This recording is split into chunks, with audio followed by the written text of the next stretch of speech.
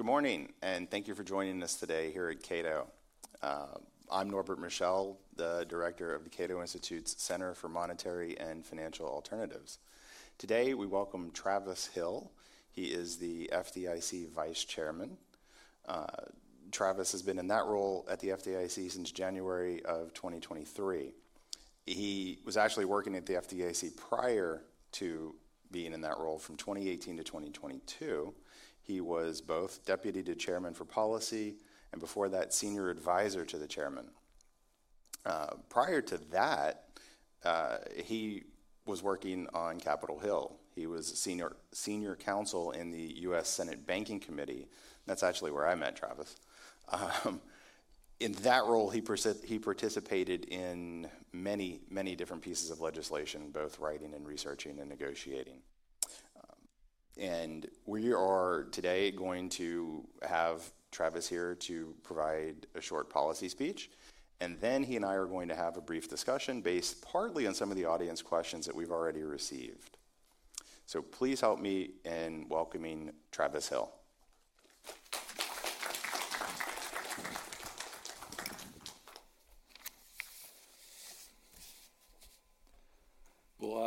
Well, thank you, Norbert, for the introduction. It's great to be here, and thank you to the Cato Institute for hosting me today. It's been about 6 months since the high-profile failure of Silicon Valley Bank and the brief banking turmoil that followed. Since then, banking conditions have stabilized but remain somewhat fragile. In the second quarter, deposits decreased for a fifth consecutive quarter, but outflows have moderated following record-setting declines earlier this year. Net interest margin declined for a second straight quarter, but by less than expected, as banks continue to pay more for deposits and competition for funding remains strong. For example, money market fund assets continue to set all-time highs at the same time that total bank deposits continue to fall, further pressuring deposit rates.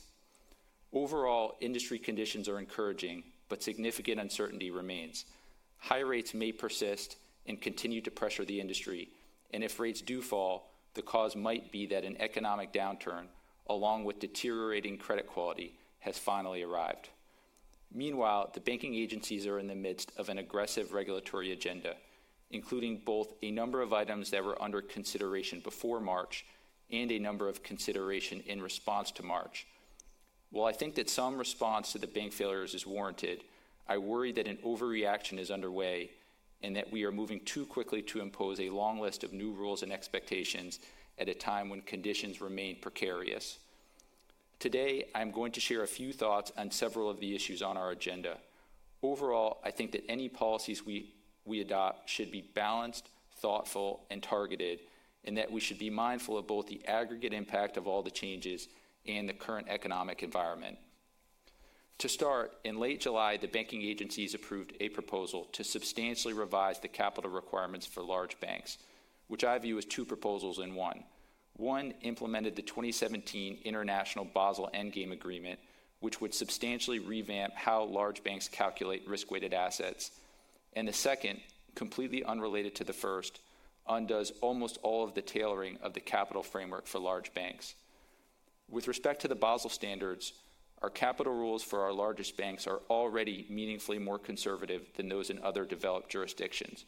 We have already gold-plated the underlying Basel standard that exists today. The proposal would further gold-plate the new Basel standard in a number of ways, at the same time that European jurisdictions appear to be deviating in the opposite direction. The result will be some combination of higher prices and less availability of products and services, and I hope there is openness to revisiting some of these choices as the process progresses. A month later, in late August, the FDIC board approved several items related to large bank resolution. One of the proposals would impose a long-term debt requirement on large regional banks, which I generally support.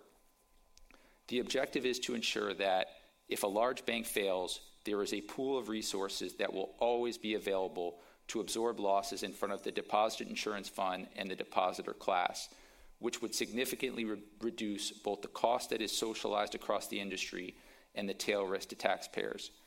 There were several aspects of the proposal that I would have addressed differently, but I still think the proposal was worth issuing to receive comments, and my hope is that once we receive and review comments, there will be some willingness to seek consensus among board members at all the agencies. The presence of long-term debt would be helpful regardless of how a bank is resolved and regardless of the degree and extent of resolution planning. The FDIC also proposed substantial changes to the IDI resolution planning rule. While resolution plans can provide the FDIC with some useful information, and certain aspects of the proposed changes might be helpful, I think the proposal could have better focused on key areas of resolution planning, such as maximizing the likelihood of a weekend sale in the event of a regional bank failure. Looking ahead, one topic that has been under consideration at the FDIC for the past couple years is bank merger policy. If we reopen merger policy, I encourage regulators to keep a few principles in mind. First, the U.S. banking sector and financial services industry more broadly are highly competitive. While the total number of banks in the U.S. has shrunk considerably in recent decades, the U.S. still has more depository institutions than anywhere in the world, and U.S. banks also compete with thousands of other institutions that perform bank-like functions, including credit unions, fintechs, money market funds, retailers, technology companies, independent mortgage companies, private credit, and a range of other non-bank financial companies. Banks and non-banks are also no longer bound by geographical limits, as any bank with a website or a phone app can offer products to virtually any customer with a computer or a smartphone. While not all banks compete nationwide, all banks in effect compete with those who do. This is a notable contrast from when the bank merger framework was put in place decades ago, when banking was generally a much more local business and banks were heavily restricted in their ability to operate in different geographies. To the extent that regulators are concerned about consolidation, rather than make the merger process more difficult, we should instead try to address some of the underlying causes of consolidation, which includes the ever-rising cost of compliance, the steep challenges associated with technology adoption, and the dramatic decline in de novo activity since the 2008 financial crisis. Additionally, the current merger application process is, in many cases, too long and too opaque. I appreciate that the FDIC has an important role to play in reviewing mergers under the Bank Merger Act, and that some applications present challenging complexities that take time to work through. But it is in no one's interest when banks, after publicly announcing a merger, spend months waiting for initial feedback and sometimes much longer before receiving a final decision, while employees and stakeholders wait in limbo. The FDIC began to make improvements to the process under Chairman McWilliams, but there is still much more work to do, and I fear we have been moving backwards since her departure. We should also be mindful that it is helpful for banks that are struggling in this rate environment to seek partners, and it is much, much better for a struggling institution to be purchased on an open bank basis rather than bought from the FDIC out of receivership. One example of this was the announced merger between PacWest and Bank of California, and since then we've seen more potential interest in the creative reverse merger structure those institutions utilized. With an industry adjusting to high rates and possible credit problems around the corner, this feels like a bad time for a crusade against mergers. Finally, policymakers have talked about a desire for more competition, but in the banking context, it's worth considering to what end. A primary way banks compete is on price, by offering higher yields on deposits and lower rates on loans. This is good for consumers who can earn more on savings and pay less to borrow.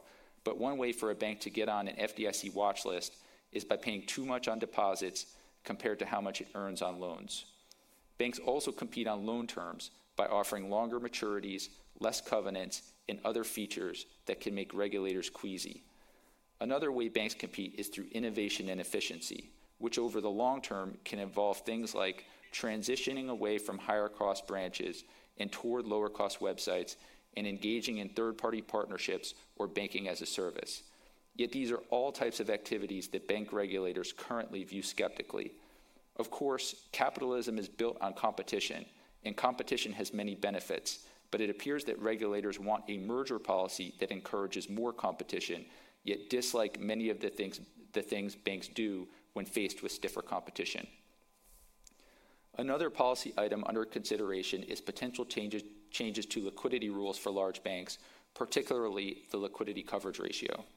Following the 2008 financial crisis, when the primary liquidity sources that banks relied on became unavailable, the banking agencies implemented the LCR, based on the rationale that large banks needed to hold a stockpile of high-quality liquid assets that could be sold or monetized in times of stress. In 2023, we experienced a very different stress environment than that of 2008, in which banks had large pools of HQLA, but were limited in their ability to sell these securities, in part because selling would have forced banks to realize losses on securities that had lost value.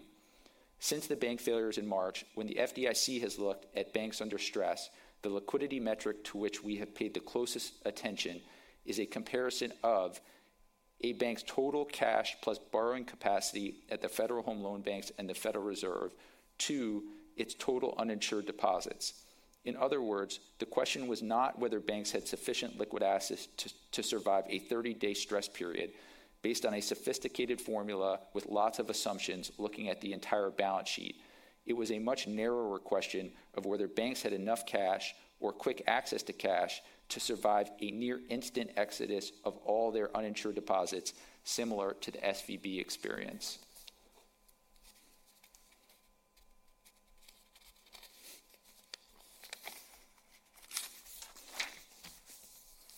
This liquidity metric bears some resemblance to Mervyn King's pawnbroker for all seasons proposal from several years ago. Under King's proposal, the discounted collateral value of a bank's assets pre-positioned at the central bank would be required to exceed its short-term liabilities. In other words, banks would always need to have sufficient access to cash to satisfy a mass exodus of runnable liabilities. While replacing the existing liquidity rules with such a proposal would be a significant leap today, it is worth considering how our liquidity rules could better reflect how supervisors on the ground view banks' liquidity and how banks respond to liquidity needs under duress. The 2023 experience raises questions at the core of what our liquidity rules are designed to achieve. A challenge with any liquidity regime is that liquidity available today may not be available under stress. The only liquidity source that will always be available in any environment is the central bank, because only the central bank has unlimited capacity to manufacture liquidity at any time.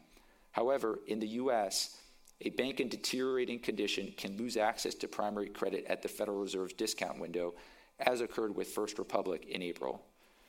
Meanwhile, a banking panic always has the potential to defy our peacetime assumptions about how liabilities will behave. Even core retail insured deposits may withdraw from a bank if customers lose confidence. I understand the impulse to reconsider aspects of our liquidity rules in light of lessons learned, but if we do, we should do so holistically. For example, if we are going to change outflow assumptions for uninsured deposits to reflect the possibility that they may run more quickly than previously expected, we should also consider that in such an event, banks are unlikely to fire sale their stockpile of HQLA in a matter of hours, and instead will more likely pledge all assets available to borrow against. Overall, I think we should be hesitant to respond to our experience last spring or any period of stress by, first, modifying outflow assumptions only for types of liabilities that move faster than expected. Second, narrowing the definition of HQLA only for types of assets that proved harder to sell than expected. And or third, layering on top of the existing liquidity rules a new liquidity metric to reflect the unique characteristics of the most recent stress event. Instead, I encourage regulators to think holistically about reforms that reflect how banks actually behave in times of stress and are durable for the full spectrum of possible stress events. On a related note, while some uninsured deposits at risk of loss in the event of failure moved extremely quickly this spring, perhaps the stickiest of deposits proved to be brokered certificates of deposit. As an example, Silvergate Bank had no broker deposits prior to the fall of 2022, but as the bank began experiencing outflows of crypto-related deposits, it replaced the departing deposits with brokered CDs. By the time the bank announced plans to self-liquidate in March, more than 98% of the bank's non-broker deposits had run off, while its brokered CDs all remain through maturity, and some remain on the balance sheet even now. From the FDIC's perspective, the main downsides to brokered CDs are that they are costly for the bank and have no value in resolution.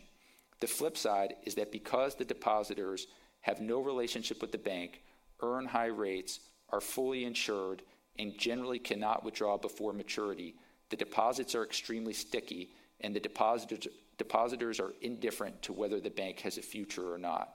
Far from being hot money, these deposits are so cold they are virtually frozen in place.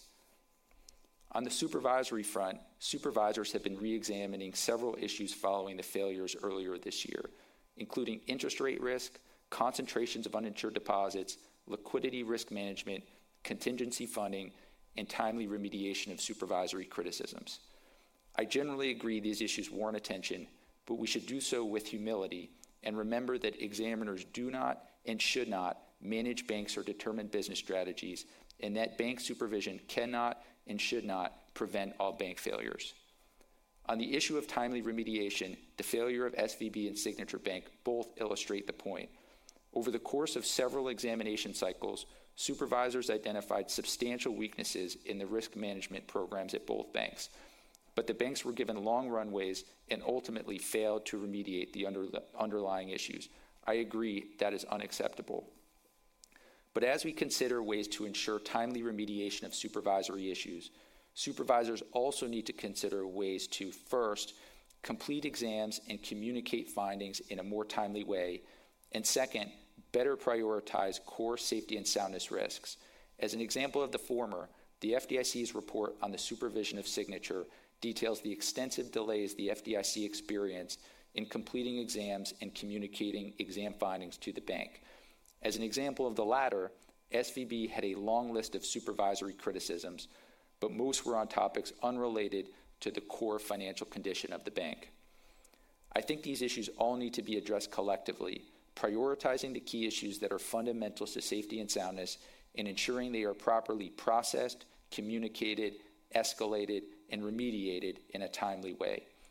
My fear is that instead we may escalate every supervisory criticism with the result that core safety and soundness issues, in some cases, still find themselves at the back of the line. Speaking of the need to prioritize, another issue on the agency's agenda is climate change. According to the National Oceanic and Atmospheric Administration, there have already been 23 weather or climate events with damage exceeding $1 billion in the U.S. in 2023, the largest number on record, surpassing the previous record of 22 set in 2020. In my years at the FDIC, I have attended dozens of meetings discussing supervisory issues at particular banks, including healthy banks and unhealthy banks, banks on the verge of failure and banks very far from failure, banks on the coasts and banks far from the coasts, and many in between. Yet never once have I ever heard a bank supervisor or FDIC staff member mention a climate event as causing stress at a particular bank. This despite year after year of record or near record-setting damage attributable to climate events. Banks have dealt with natural disasters and extreme weather events for centuries. In the U.S., there is no record of banks ever failing because of climate-related events, and it has been extremely rare for banks to suffer meaningful losses. Extreme climate events are tragedies for local communities and for bankers who live in and support those communities, but financially, banks often benefit in the aftermath. As demand for loans grows, recovery funds flow into the economy, into the community, and economic activity rebounds. In 2022, the FDIC proposed principles for managing climate-related risks and discussed plans to issue further guidance in the future. The proposed principles lay out a long list of steps the FDIC would expect institutions to take to manage climate risks, which in total would have the effect of significantly elevating the relative importance of climate risks in many aspects of a bank's decision-making. To the extent the principles are meaningful and more than a check-the-box compliance burden, the inevitable result will be that banks offer less credit or charge more for credit to consumers and businesses in communities that are most vulnerable to climate events, including those in low and moderate income areas. As a general matter, when bank regulators declare something a safety and soundness concern, the expected result should be that banks will do less of it or charge more for it. When a natural disaster or extreme weather event occurs in the U.S., the FDIC always issues guidance promising flexibility to enable banks to support their communities. What the FDIC does not do is tell banks to retrench out of concerns for their safety and soundness. The proposed principles flip this idea on its head. Rather than viewing banks as a source of strength to serve communities most vulnerable to climate change, the agencies instead are telling banks to worry about themselves. Of course, past performance is no guarantee of future results, and the risk that a climate event or climate-related risk could someday result in bank failures is not zero. But today, that risk is much lower than many other risks that have gotten much less attention over the past couple years, including, as an example, prior to March, the impact of rising rates. I'll conclude with two final points. First, I think the agencies are trying to do too much all at the same time, both with respect to the aggregate number of things on our agenda and with respect to individual agenda items trying to solve too much at once. There needs to be more prioritization, more appreciation of the aggregate costs of doing all this simultaneously, and more consideration of the uncertain economic environment. And what I described today is far from an exhaustive list of all items under consideration at the banking agencies, which is in addition to the robust agendas at other financial regulators, such as the Securities and Exchange Commission and Consumer Financial Protection Bureau. And second, undoing the tailoring of our rules would be a mistake. We benefit from having a financial system with banks of many different sizes and business models. As institutions shrink in size and complexity, the relative benefits of more burdensome rules diminish as banks' relative systemic importance declines and resolution options broaden, while the relative costs of complying with rules increase as banks have less economies of scale. Eliminating rules and standards that differentiate among types of firms will ultimately lead to a reduction in differentiation among firms themselves, incentivizing further consolidation and homogeneity in its place. Thank you for your time, and with that, I'm happy to take questions.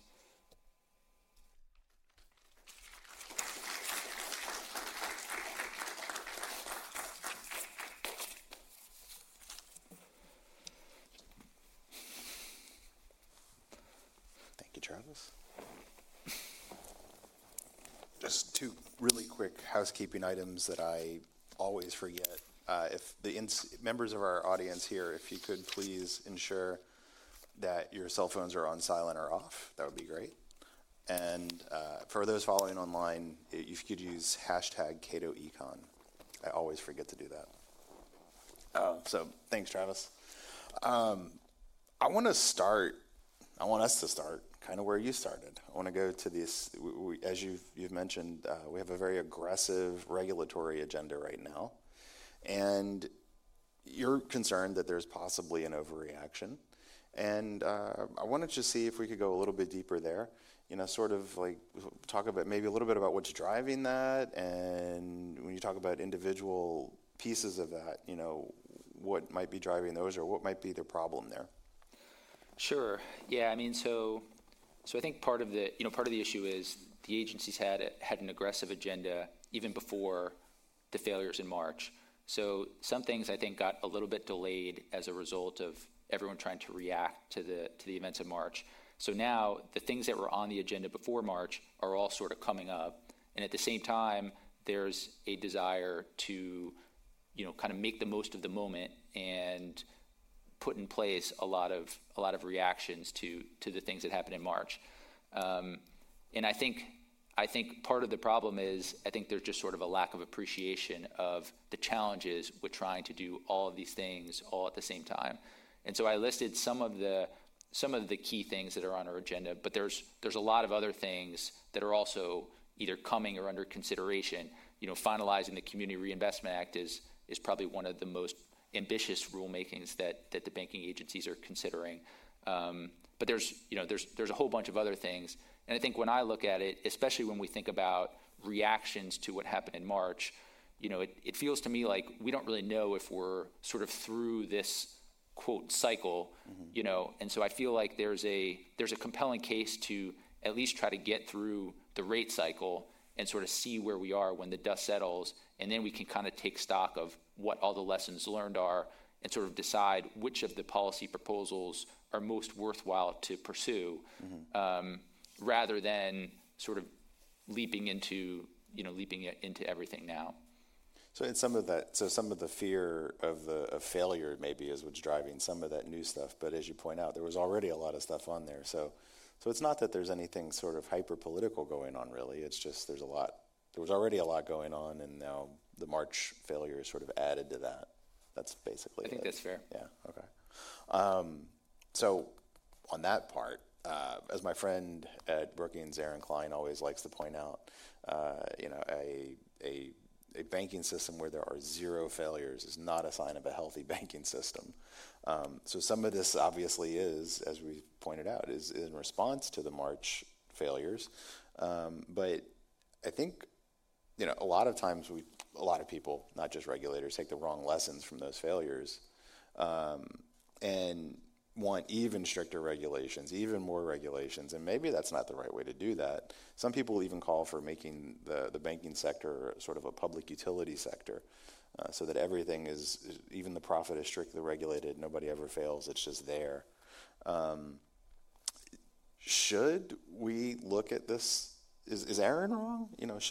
Should we have regulations and regulators that are basing their decisions on a goal of zero failures? Yeah, I agree with Put Aaron on the spot. Yeah, and I think I kind of indicated in the remarks. I think it's worth staying up front that bank failures are a painful thing, and I think we have a massive apparatus to try to minimize the risk of bank failures, and I think the policy goal of trying to minimize bank failures is a very worthwhile one. But I think we also need to be realistic about what bank supervision and bank regulation can, should, and does do. And so, part of it is when we think about our regulatory framework, if the goal is going to be zero failures, then to your point, you're basically just going to turn banks into utilities, and that's going to have a massive impact on how our economy works and how our financial system works. And it's probably not a realistic end goal, because what's just going to happen is all the things that banks used to do, now other companies that are not banks are going to do. Mm-hmm. And eventually you're just going to have the same problems, just somewhere else. Exactly. Right. But I think the other piece of it too is, as we think of our reactions to the bank failures, on the one hand, the world is always changing, and it's important to, process things that happen and incorporate lessons learned. But on the other hand, I think we should be careful about every time a bank fails, sort of saying what went wrong, how do we make sure that never happens again? Because otherwise, you're going to create a culture where, supervisors are just constantly lurching from thing to thing to thing, when in reality it's just not feasible for examiners to always be on top of every single thing all the time. Yeah, and people make mistakes. Right. On both sides. So right. I think that's fair. I think that's a better way of looking at it, honestly. But I want to get a little bit into some of the weeds on the regulations, just a touch. A lot of what we do to regulate banks, as you know, consists of capital regulation and liquidity regulation. And one of these is directly tied to what we just started talking about with the March stuff. One big piece of this is the now infamous S-2155, as you're very familiar with, the Senate bill that gave us tailoring. For those in the audience not super familiar with that, that's tailoring the special regulations that the Federal Reserve put on the largest banks.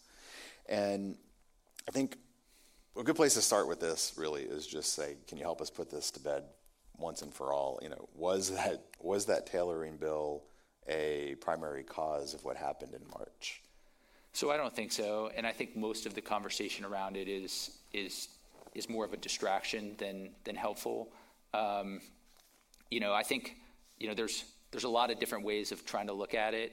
In the Federal Reserve's report on SVB, one of the things that they focused on was the fact that SVB had above $10 billion in foreign exposures, which would have pushed them up into a higher, essentially, this is pre-tailoring, a higher class of regulation, which essentially would have meant they would have been subject to the full LCR rather than reduced LCR.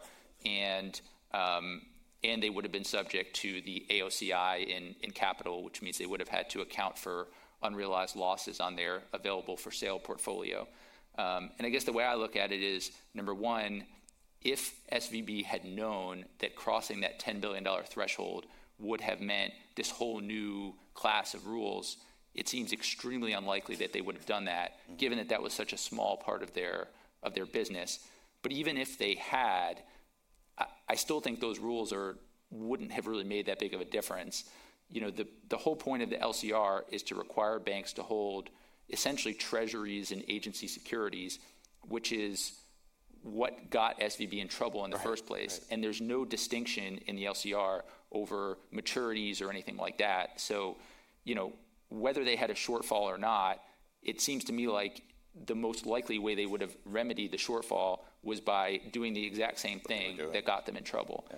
And then on the AOCI question, you know, SVB, I think it was like 85% of their securities were in held to maturity. So even if they had capital on the available for sale, you know, the vast majority of the securities would not have been subject to the capital treatment anyway. Right.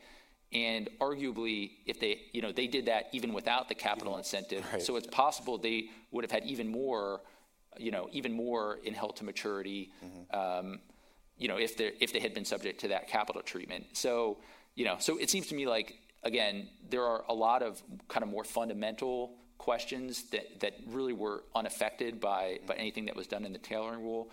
Another thing that was in the Fed's SVB report, which I have never thought of as part of 2155, but they talk a lot about which group for examination purposes right. SVB was in, and again, that's something that I didn't even know about, and I was involved in all the tailoring rules. So I think there's probably some debate whether that was related to 2155 or that was just sort of internal Fed things. But regardless of all that, I mean, the way that I look at it is the types of problems that SVB had would have been the types of problems that you would want examiners to be on top of, whether it's a $200 billion bank, a $100 billion bank, a $40 billion bank. And so to me, that is much less a sort of which group is it in, right, and right. much more of a whatever group is looking at them, what should they be doing? Yeah. So again, I think there's a lot of questions this raises that are worth thinking about, but I don't think that consequences of the tailoring legislation really would have had anything to do with the ultimate outcome. Yeah, and we won't make this all about the Fed, but they had an enormous amount of discretion, and as you point out, I have to agree there. That's something that everybody should have been looking at anyway.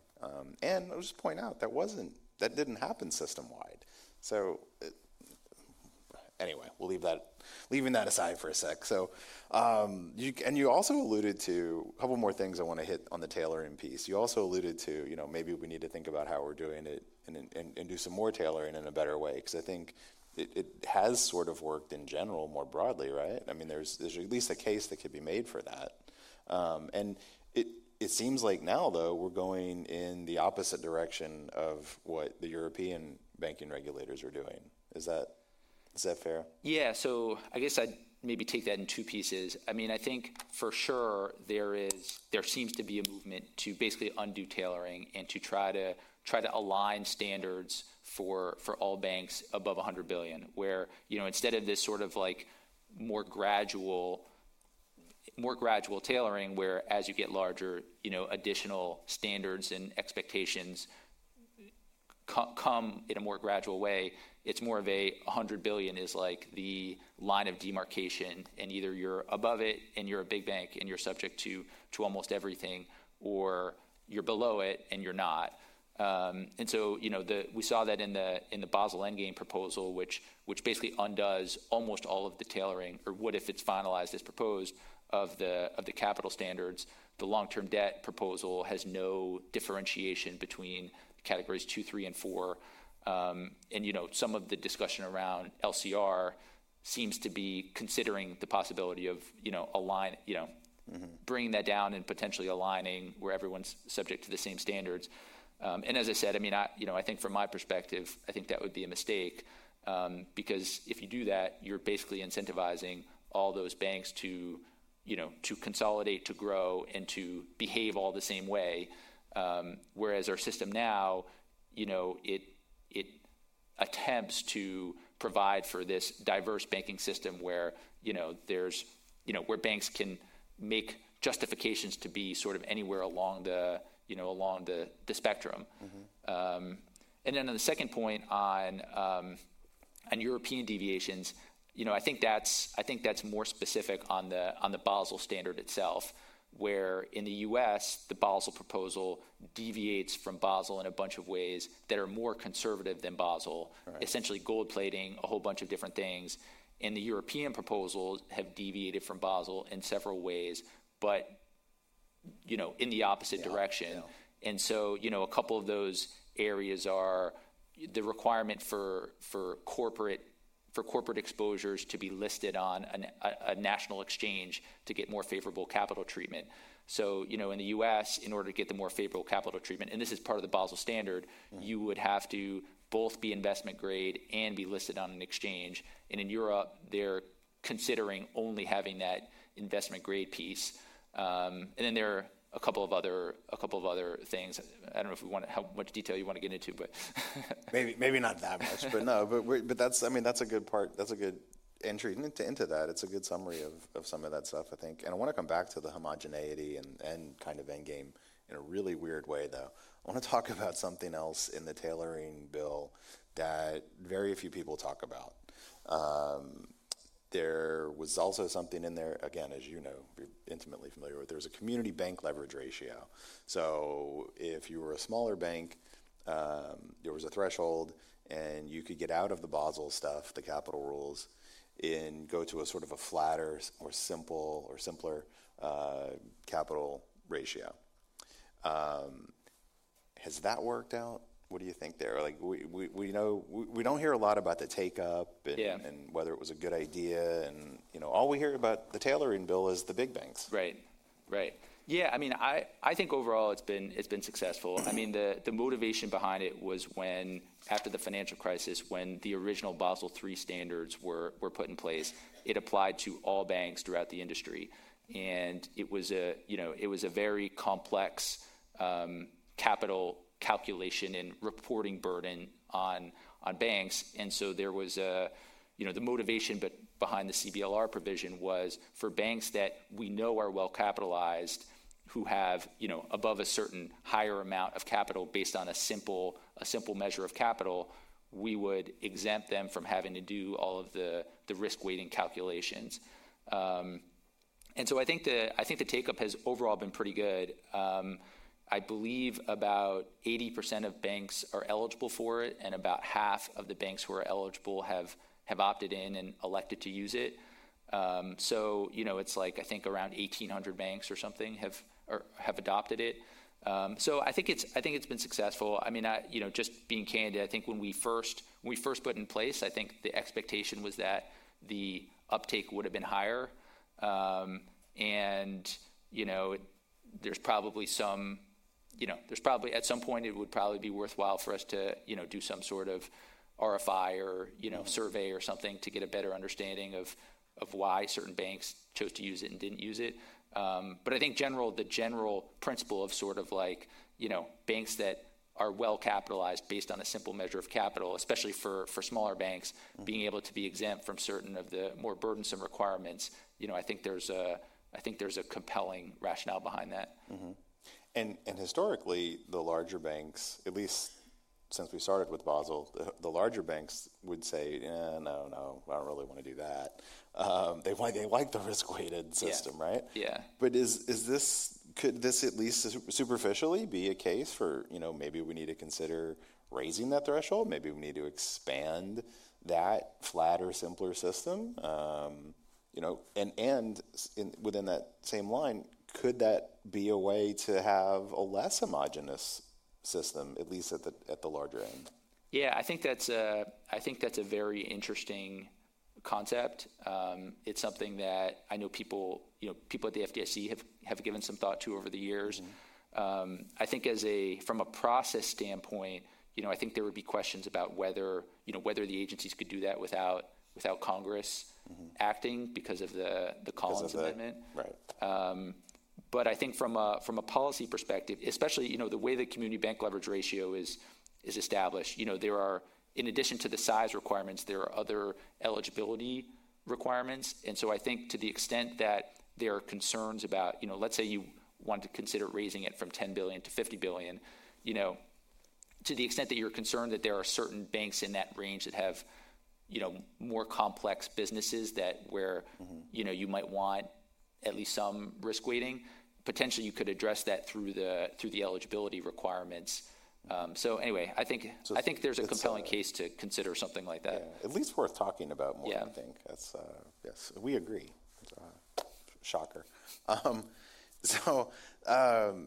think that I think right now, this is just my 2 cents, but I think right now a lot of the pushback that we see from the larger banks with the Basel Endgame stuff, maybe that. Maybe it is a good point to have those guys start to talk about that a little bit more, or at least think about that a little bit more. The larger guys, the larger banks. So, okay. One of our audience questions that I want to get to, actually, you know what? Hold on one sec. Before I do that, I want to talk a little bit more about the liquidity stuff, because you said something really interesting there, and this is technically part of the end game stuff as well. We always talk about liquidity requirements as being necessary, and that seems to make a whole lot of sense on the surface because you have to have a bunch of liquid assets if there's stress. But what happens when there's stress? They become less liquid. So again, maybe that also has something to do with that flatter, simpler system, and we would have like a more diverse sort of liquidity pool. So I mean, is that... Do we need to be giving more consideration to the way we're doing the liquidity stuff too? Yeah, I think so. I think sort of as you alluded to, I mean, I think what we've seen when banks get into stress is there are a variety of things banks can try to do to deal with stress, but especially when it's a real liquidity issue, sort of like we saw with SVB, First Republic, Signature, what those banks generally do is they go first to the Federal Home Loan Banks and then to the Fed.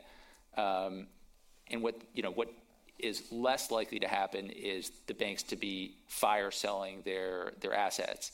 And so, as we at the FDIC have been looking at institutions who are under pressure and trying to think of what is their capacity to withstand a liquidity event if it occurs at that bank, the main things that we're looking at is how much cash do they have and what's their borrowing capacity.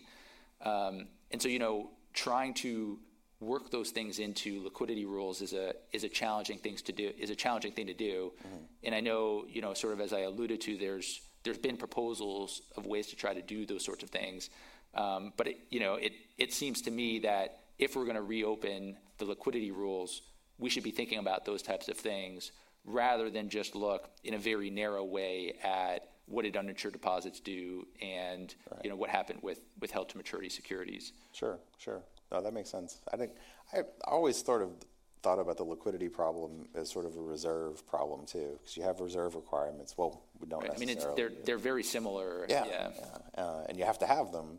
And then when you need them, you can't use them because if you use them, you don't have them. Right. So it's the last taxi problem. Yeah, exactly. So I think that also makes a lot of sense, for the agencies to start really looking at how we would do that and how they interact with the Federal Home Loan Banks. And the Fed's supposed to be the lender of last resort, and what's really going on, especially with the discount window. I think you mentioned it was one of the banks had collateral prepositioned, but that was shoved out. Like they lost access. So First Republic lost access to primary credit at the end. Okay. And so they got pushed from primary credit to secondary credit. Okay. And so basically when you move from primary to secondary, the amount you can borrow declines. And First Republic basically at that point needed, it basically had maxed out and needed all the liquidity it had. So once it got downgraded, in effect, that forced the bank to fail because, but I mean, they were in quite troubled condition independent of that. But But that's a part of how we're regulating the banks. Sure. So that's obviously should be considered as we're doing that. Right. Okay. All right. So now I'll go back to the audience question that I wanted to get to. One of our questions that we received was regarding market forces and how to get more market forces into the banking sector. And I think, based on your remarks, I mean, I don't think that's something that you would disagree with in terms of the need for that, right? I mean, that's... No, I mean, I agree. I mean, so I think generally the stakeholders who play sort of that market discipline role tends to be the equity owners of the bank and to some extent unsecured creditors, to the extent that banks, either issue bonds or have other sort of unsecured borrowing arrangements. And I think to some extent banks are a little bit unique in that the sort of, as we said before, the consequences of bank failures or bad news getting out about banks can be a lot more damaging than in other industries. And so that's partly why we have this bank regulatory, bank regulator set up to to examine banks and inspect banks' books and records. And so, so on the one hand, the part of the benefit that bank regulators provide that market forces cannot is they can go in and see all the non-public things which markets might not know about. But on the flip side, there are lots of ways that markets can be more, that market forces have advantages that regulators don't, which is, you have sort of like the wisdom of crowds, you have skin in the game from people who have money on the line.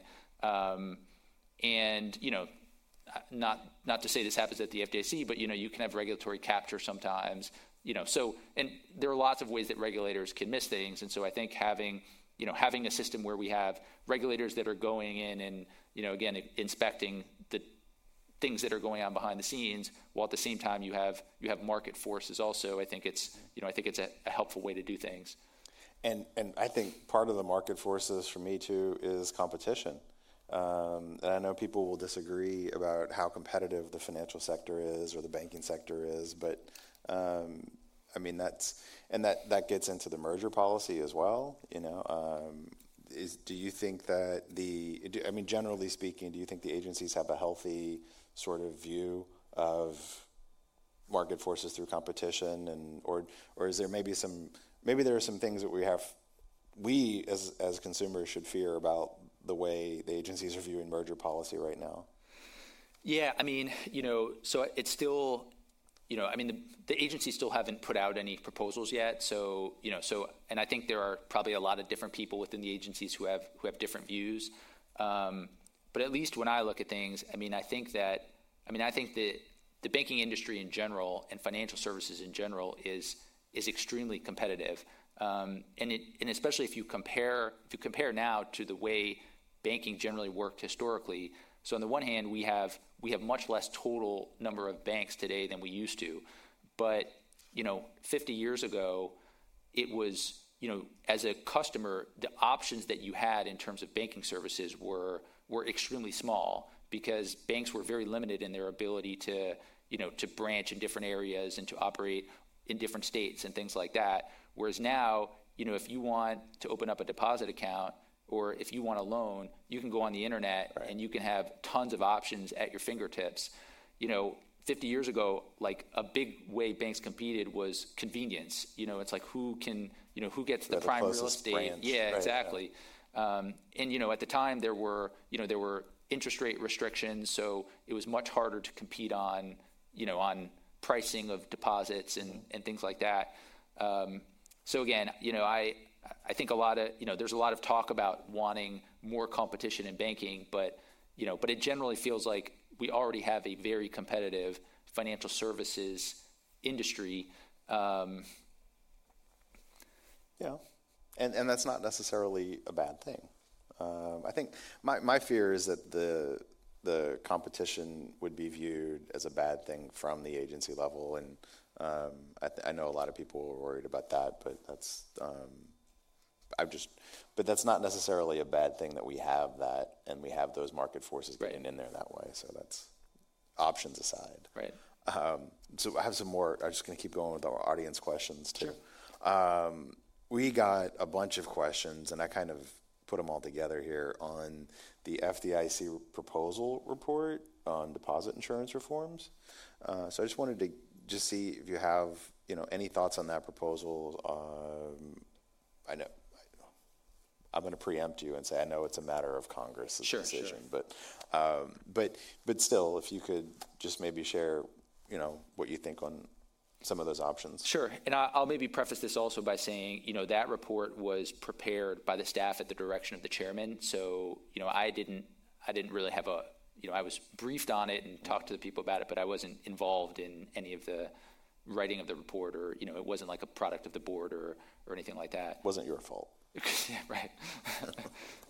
But yeah, so I think it's a worthwhile conversation to have. I think the common theme among the three big banks that failed and a number, perhaps all of the banks that were under stress, was they all had high levels of uninsured deposits. And in the aftermath of the Silicon Valley Bank failure, we saw significant movement in uninsured deposits. And when you look at the system, when you look system-wide, 30 years ago, we had 20% of deposits were uninsured. And as of a couple years ago, it was approximately 50%. And so, that's a pretty dramatic change. As you said, ultimately the question of whether deposit insurance should be expanded is a question for Congress. And, there's a complicated set of trade-offs to weigh. On the one hand, more deposit insurance, at least in my mind, tends to result in more stable funding for banks because you have less depositors with risk of loss. But there are costs and downsides associated with that. And at least the way our DIF funding works now is, we have a risk-based assessment for determining how much banks pay, but our reserve ratio is calculated as a percentage of insured deposits, which means if you raise the number of insured deposits, then by definition, the amount of revenue you need to collect from banks goes up. And so, part of this question is sort of how much do we as a society want to pay for more deposit insurance in terms of, taking money or funds out of the banking sector and, sort of parking it someplace that's less productive. Mm-hmm. In terms of the report itself, I thought that the proposal that they made around expanded coverage for business operational accounts, I thought that was a thoughtful proposal. And, I think sort of regardless of kind of where you think the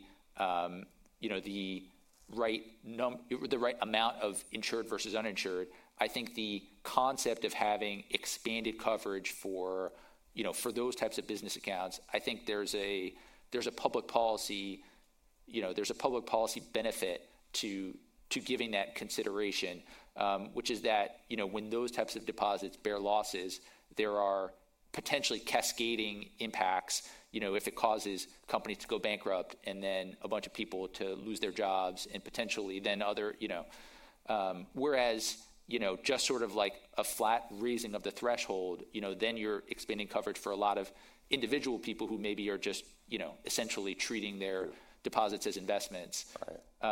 So I thought that part of the report was thoughtful and thought-provoking. The part of the report that I didn't really like was the notion that if you make changes to the deposit insurance framework, you then need to also have more rules and scrutiny of banks, because it feels to me like the FDIC is simultaneously taking both sides of that, where through the supervisory process right now, we're basically moving in the direction of more scrutiny for banks that have more uninsured deposits. But then we also are putting out a report that says if banks have more insured deposits, they need more scrutiny. Right. And so at some point you have to net those things out and make up your mind. In my mind, I think it would be, I don't think that those conversations should be merged. Like the deposit insurance question should be its own question, and the rules and regulation question should be its own question. And I generally think it's sort of unhelpful to try and combine those two. Put it all together. Yeah. No, that's valid. We have time for one more quick question. And this one I'm just going to kind of summarize. But basically, we had somebody submit one that says, okay, look, there are more financial regulators in the U.S. than any other developed country. What are your thoughts on consolidating some of these, maybe merging CFTC into SEC, FDIC, OCC, that sort of thing? Obviously, that's a decision for Congress too, but yeah, I think that's a really interesting question. I mean, clearly, if anybody was setting up our system from scratch, nobody would set it up this way. Right. I think there are some benefits to having multiple different agencies.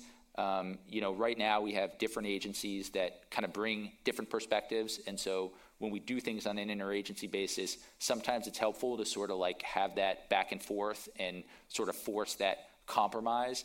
But I don't know if those benefits are worth the added frictions and bureaucracy, and there's just so much time that's spent in that sort of like interagency decision-making process. So I don't know. I mean, I think it's certainly something that's worth considering. I know that there have been several proposals that various Treasury departments have done in different administrations. That obviously the SEC CFTC gets proposed a lot. Yeah. I remember, I think it was the Bush Treasury had their proposal where they would have like a conduct regulator. So it would be not only SEC and CFTC, but also what we now call the CFPB would also sort of be part of that. And when it comes to prudential regulations, we have the three banking agencies, and then we also have NCUA, FHFA, and so I think there's probably some questions of like, do you really need all of those different prudential authorities? And even Dodd-Frank, before we had Dodd-Frank, I'm going to shut up, but even before Dodd-Frank, a lot of people don't recognize that there was actually a proposal on the table to do one banking regulator and merge them all together, but and Fed killed it. Yep. Shocker how that's even a thing, right? No, but so we are out of time, and I want to thank you all for joining us. And Travis, thank you very much for coming here today and talking to us. Sure. Yeah. Thanks, everyone. Thanks for having me.